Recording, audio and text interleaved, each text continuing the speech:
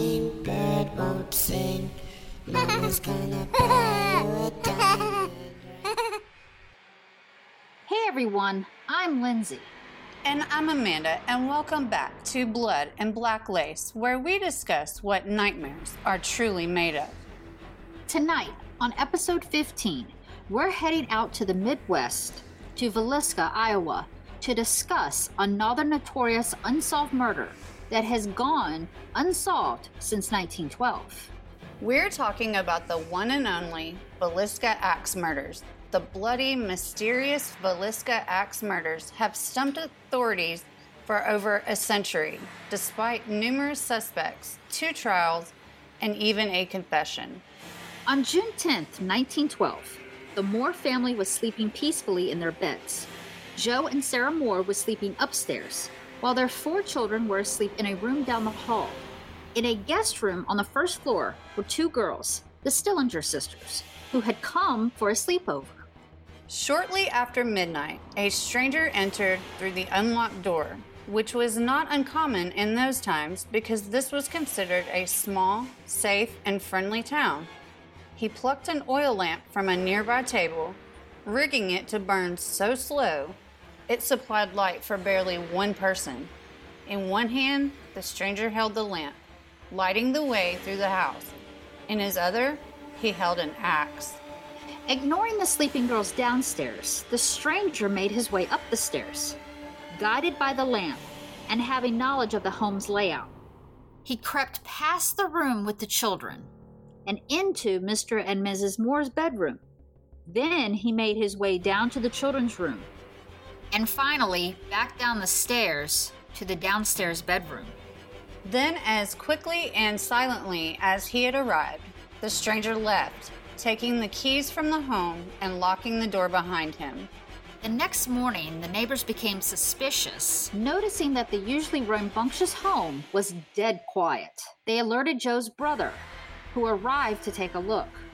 What he saw after letting himself in with his own key was enough to make him sick. Everyone in the house was dead. All 8 of them, 6 children and 2 adults, bludgeoned beyond recognition. The police determined that the Moore parents had been murdered first, and with obvious force. The axe that had been used to kill them had been swung so high above the murderer's head that it gouged the ceiling above the bed. Joe alone had been hit with the axe at least 30 times. The faces of both parents, as well as the children, had been reduced to nothing but a bloody pulp. The state of the bodies wasn't the most concerning part. Once the police had searched the home, after murdering the Moores, the killer had apparently set up some kind of ritual. He had covered the Moores' parents' heads with sheets, and the Moores' children's faces with clothing. Then he went through each room in the house, covering all of the mirrors and windows with clothes and towels. At some point, he took a 2-pound piece of uncooked bacon from the fridge and placed it in the living room, along with a keychain.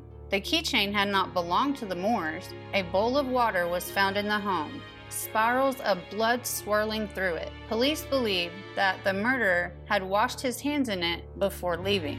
By the time the police, the coroner, a minister, and several doctors had thoroughly perused the crime scene, word of the vicious crime had spread, and the crowd outside the home had grown. Officials cautioned the townspeople against going inside, but as soon as the premises was clear, at least 100 townspeople gave in to their gross fascinations and traipsed through the blood-spattered home. One of the townspeople even took a fragment of Joe's skull as a keepsake. As for the perpetrator of the Villisca Axe murders, the police had shockingly few leads. A few half-hearted efforts to search the town and surrounding countryside were made, though most officials believed that with the roughly 5-hour head start that the killer had, he would be long gone. Bloodhounds were brought in, but with no success, as the crime scene had been fully demolished by the townspeople. While no one was ever convicted of the Villisca Axe murders, there seemed to be no shortage of suspects. In the days following the crimes, You could have read about at least 4 possibilities in any edition of the newspaper. Many of the leads, however, were quickly exhausted, and as time wore on, they began to dwindle.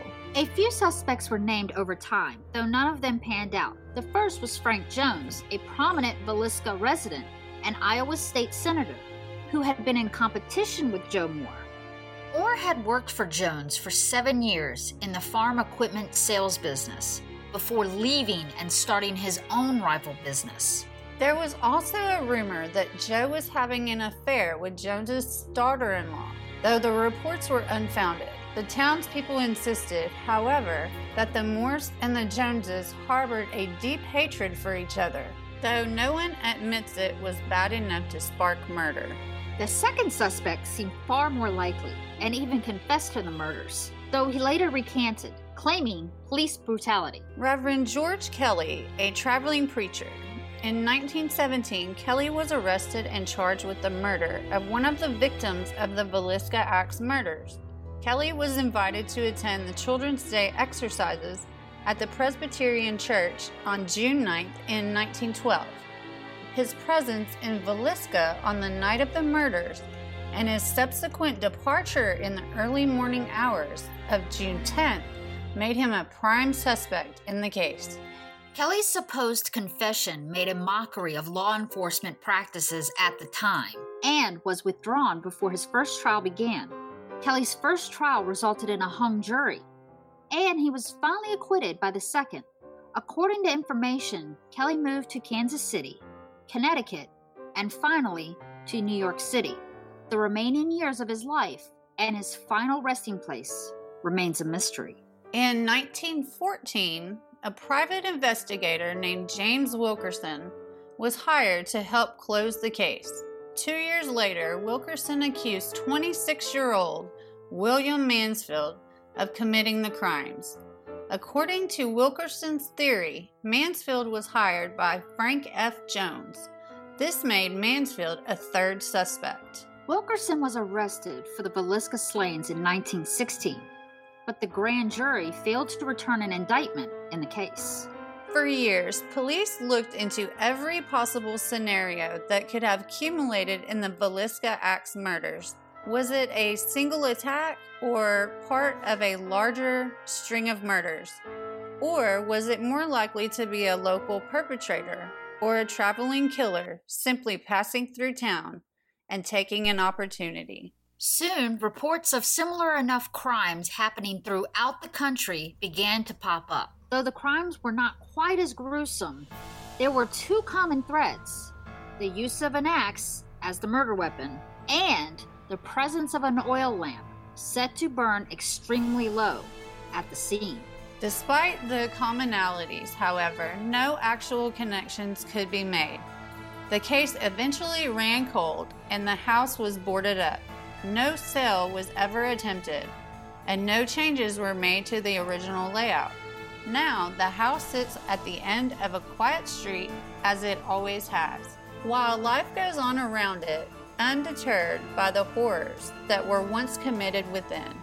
Then, in 2017, the book called The Man from the Train, The Solving of a Century-Old Serial Killer Mystery, authors Bill James and Rachel McCarthy James introduced a 4th suspect they called the Man on the Train.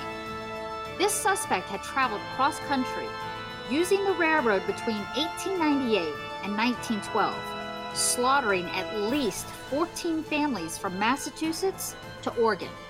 This includes the Villisca Axe murders. They believe that the Man on the Train was a farmhand named Paul Mueller. According to the book, Paul Mueller looked for isolated homes on the edge of town, near a railroad with no dogs, and a readily available axe.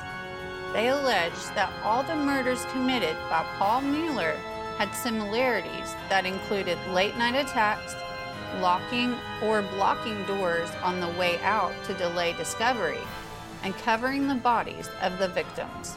Since 1912, paranormal encounters have been reported, including banging sounds, moving objects, and children's voices.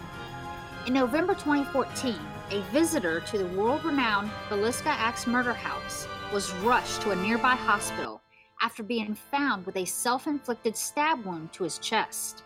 According to reports, the visitor arrived with a group of friends for a recreational paranormal investigation.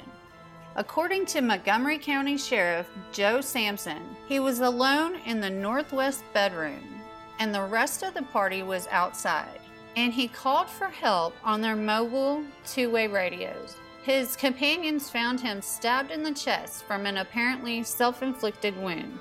They called 911 and the man was brought to a nearby hospital before being helicoptered to Creighton University Medical Center in Omaha.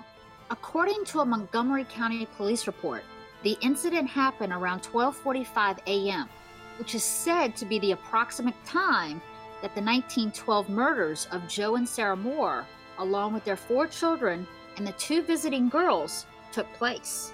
Paranormal encounters continue to fascinate Americans. In fact, some tourists will pay to visit and tour the property. Some will even pay to stay the night in a real-life haunted house. But beware, it's not always fun and games.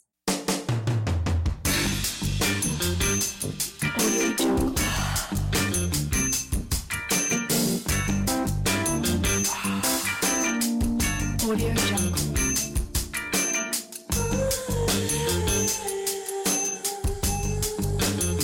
Audio Jungle.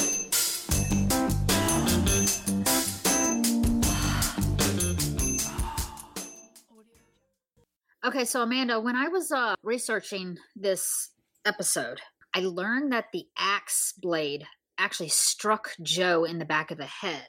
So that kind of tells me that he was like sleeping face down, like on his stomach. And that's really weird that you mentioned that he got hit 30 times, because didn't you mention in the last episode, Lizzie struck her stepmother 30 times and her dad 31. So that in the 30... in the nursery rhyme, it actually said Lizzie Borden took an axe and gave her mother 40 whacks. And she saw what she had done. She gave her father 41. I think Lizzie actually only hit her mom 17 times. Joe was actually hit twice as many times. Apparently, nobody in the family woke up except for the oldest Stillinger's sister. She actually woke up before she was killed. That's what I was asking myself, was how is it there was no noise made? I understand, yeah, it was dark, but there wasn't anybody screaming. That something's up with that. That's weird. And for it to continue to happen to not just one family, but multiple families, something's up. Somebody's hiding something. Somebody knows something. Something's weird. Yeah. It's just the whole story itself is very odd. But I just found it very interesting that the oldest Stillinger's sister was the only one who woke up before she was killed. And she was the last one to be killed. The fact that she didn't scream, or maybe she didn't have time to scream, who knows, that didn't alert, neighbors or anybody else like that. But it was also dead of night, and most people back then went to bed pretty early. So, and they probably lived in the backwoods, so their nearest neighbor was probably a half a mile away in some of those places. Exactly. Also, apparently the Axeman went back upstairs after he killed everybody. He went back up the stairs to hit them again. And that is when he actually reduced their heads to a bloody pulp. It wasn't the first time he did it. The first time he did it, he just made sure they died. He went back up the stairs and went around to everybody and hit them several times again.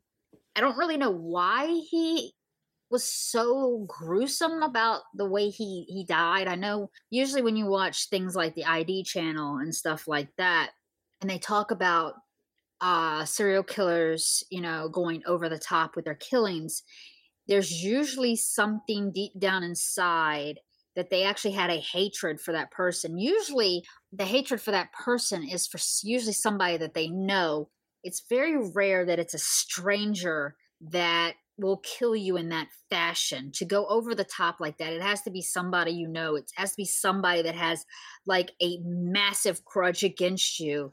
But that's what I was saying. What, 14 families and who knows how many else? That's crazy.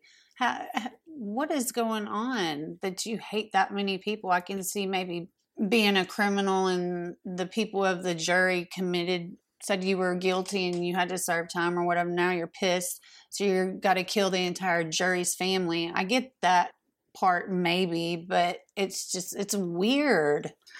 Yeah, I have to agree. I don't know if I necessarily agree with the book's take on what happens. Yeah, there's a lot of coincidences between, the axe being used and an oil lamp, set to burn low.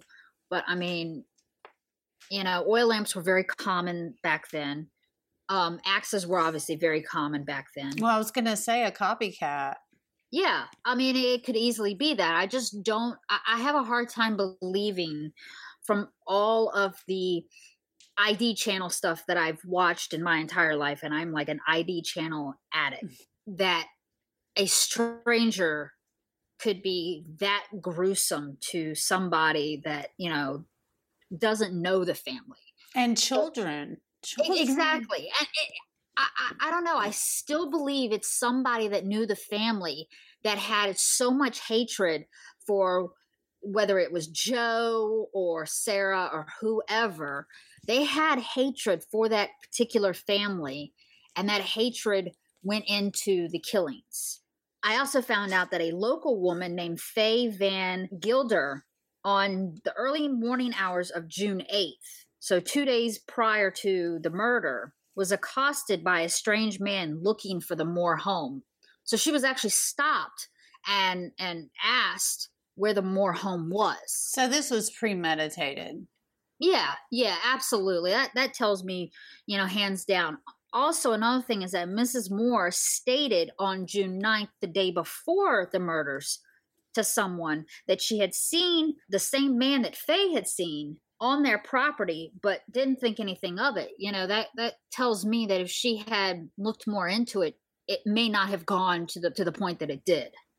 Yeah, it sounds like he was stalking her, or whoever he was stalking. He was watching when they were going to go to sleep, how many people were in there. I mean, people are sick. People are crazy. They will spend months, years watching someone, whether they're infatuated with them or they hate them, whatever. People are crazy, weird. Yeah.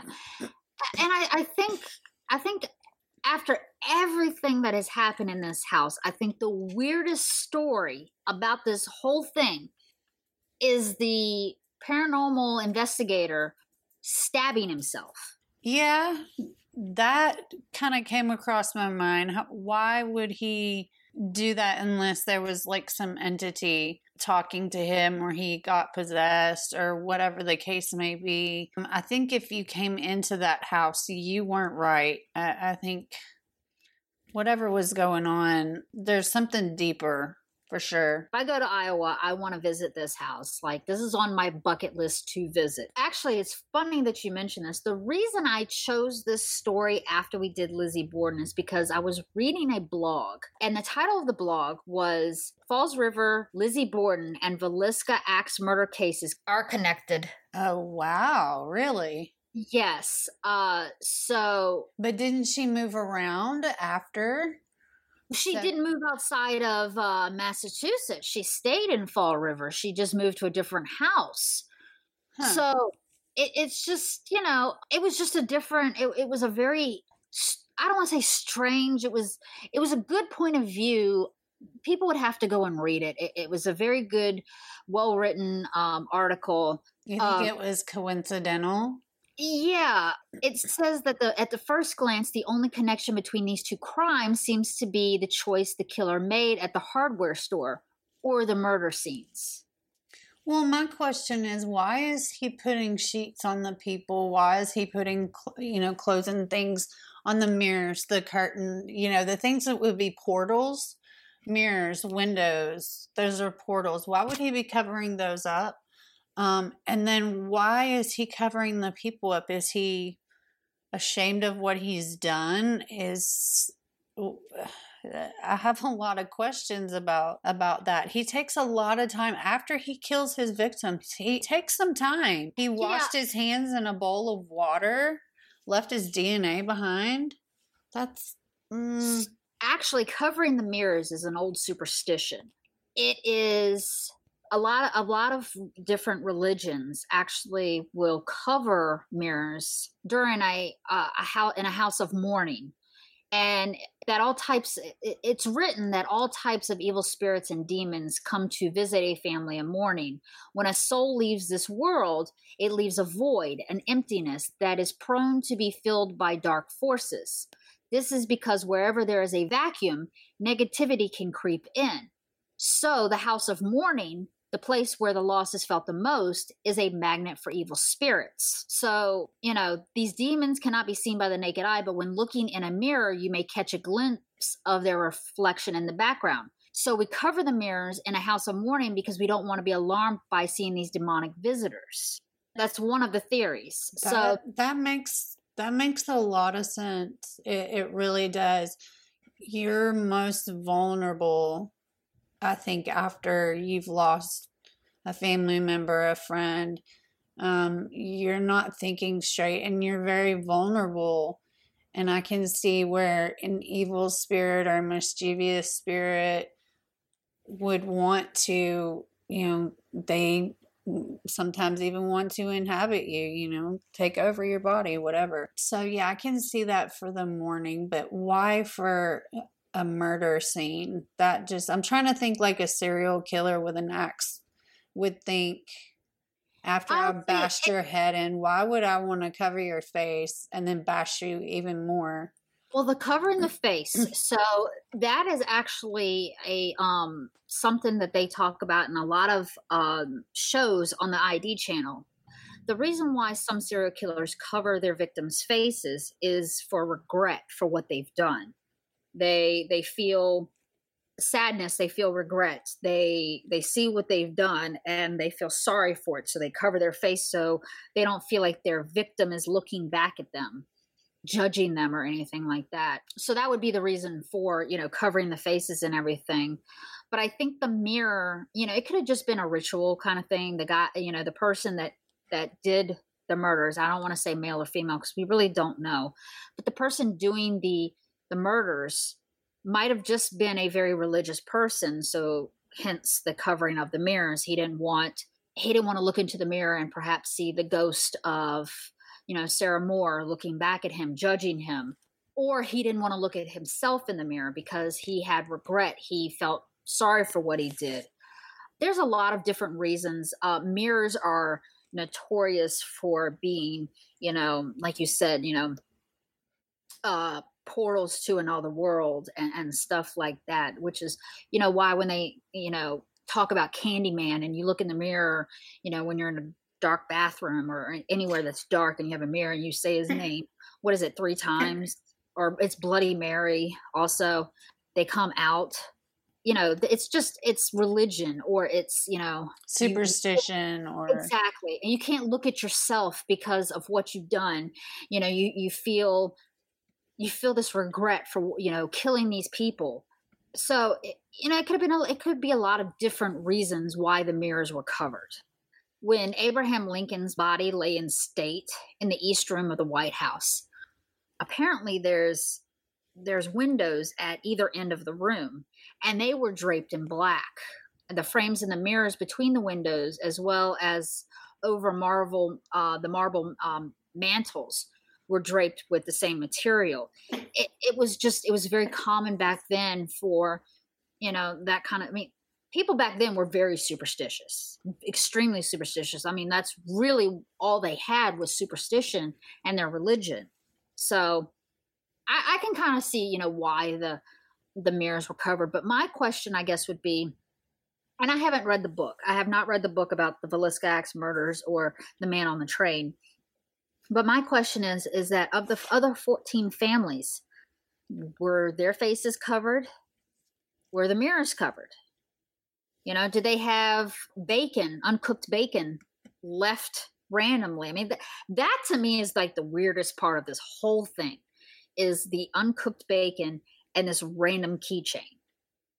Yeah, and did he leave a keychain at each of the crime scenes? That would tie the crime scenes together more. Right. Why is there not a true suspect yet? Why is all of this on maybe? Well, they said there was the bowl with the blood swirled around it. Why could we not get a DNA? I guess back then they didn't have DNA samples. I don't know. No, they really didn't back then, unfortunately. And from what I understand from the research, Villisca was a very small community back in those days. I believe it's still pretty small. You have a lot of things going against you. You have a small town. It's back way before DNA, CSI, and all that. And, how you had like the crime scene analyst. I mean, come on. They allowed people to traipse through the crime scene. I mean, somebody took a piece of Joe's skull as a keepsake. I mean, who does that? So my thought is the fact that this investigation was doomed from the beginning. I mean, it really was. You look at a lot of like deaths that happened back in those days, like the Lizzie Borden murders. I mean, she was acquitted. They never found the actual quote unquote murderer, whether you believe it was Lizzie Borden or not. Now you got the Villisca Axe murders. Like, perpetrators got away with a lot of shit back then because there was no, DNA. There was no actual, there was law enforcement, but it was a joke. I mean, compared to what we have today, obviously, because we've got better technology. They're not secure in the crime scene. This was the first murder that probably ever happened in Villisca. So they didn't know how to handle it. They had no idea what they were doing. They were up to their, they were way past their eyeballs. Well, and what the fucks? Yeah. And also, the people that lived in that area, they knew that area like the back of their hand. They knew where to hide. They knew how to get to main roads, how to stay off, the grid, how to live off the land. They had it made, man, to commit a crime and to be able to get away with it. Yeah, I can totally see that. Now, I don't know if the Villisca Axe Murder House is near a railroad. That I'm a little on, because I know they said that in the book, this person would go from town to town as long as it was near a railroad. Right. And they had no dog. Obviously, the Moores didn't have a dog. I do know that apparently the pet stores that or whatever you want to call them from back then, they actually sold out of dogs the day after this happened. It was crazy.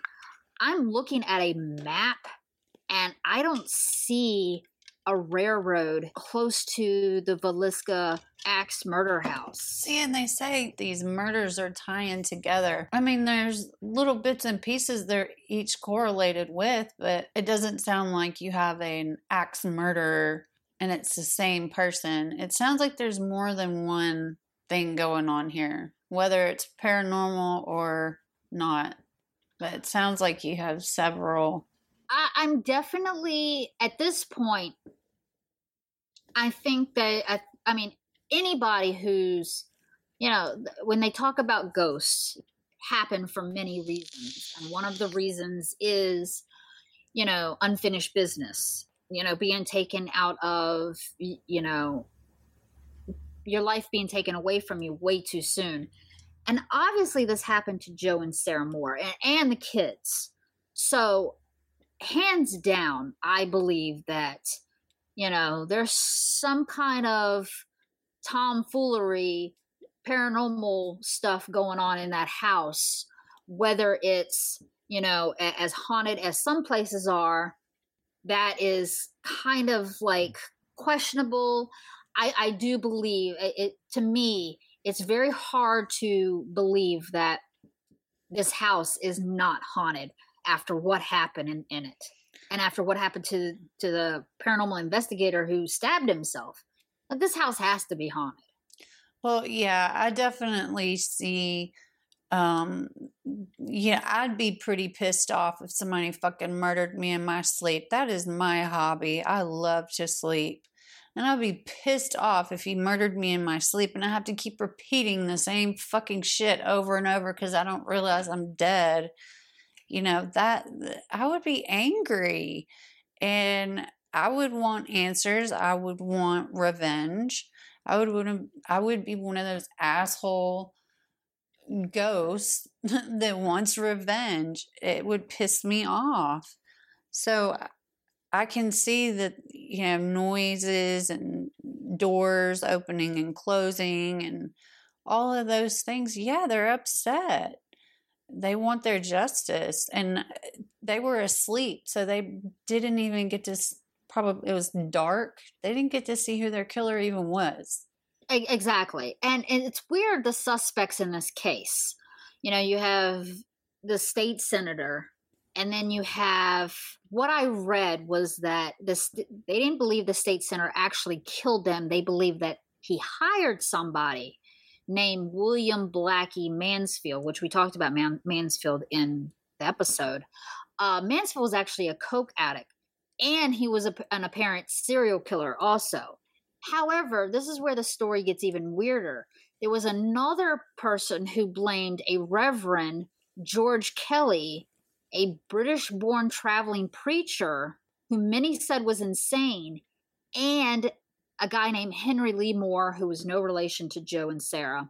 And Henry Lee Moore was a convicted serial killer who reportedly killed 22 people in the Midwest. Henry Moore was convicted of killing his mother and his maternal grandmother with an axe just months after the Villisca slayings. We talked about Kelly and how he confessed to the murders, but he said he only confessed because of police brutality. It's just, there's just so many suspects, and it's just one of those stories where all the suspects, are good suspects. It's not like, where the hell did you pick this person up at, or why is this person a suspect? No, these are really good suspects, and it's just, I don't know, it just, the whole thing just, I've always been fascinated by this story, always. Well, I'll tell you, it definitely has me baffled. If you're gonna not be a serial killer but you want to kill, you would switch it up a little bit. I can see that, but there's too many other variables,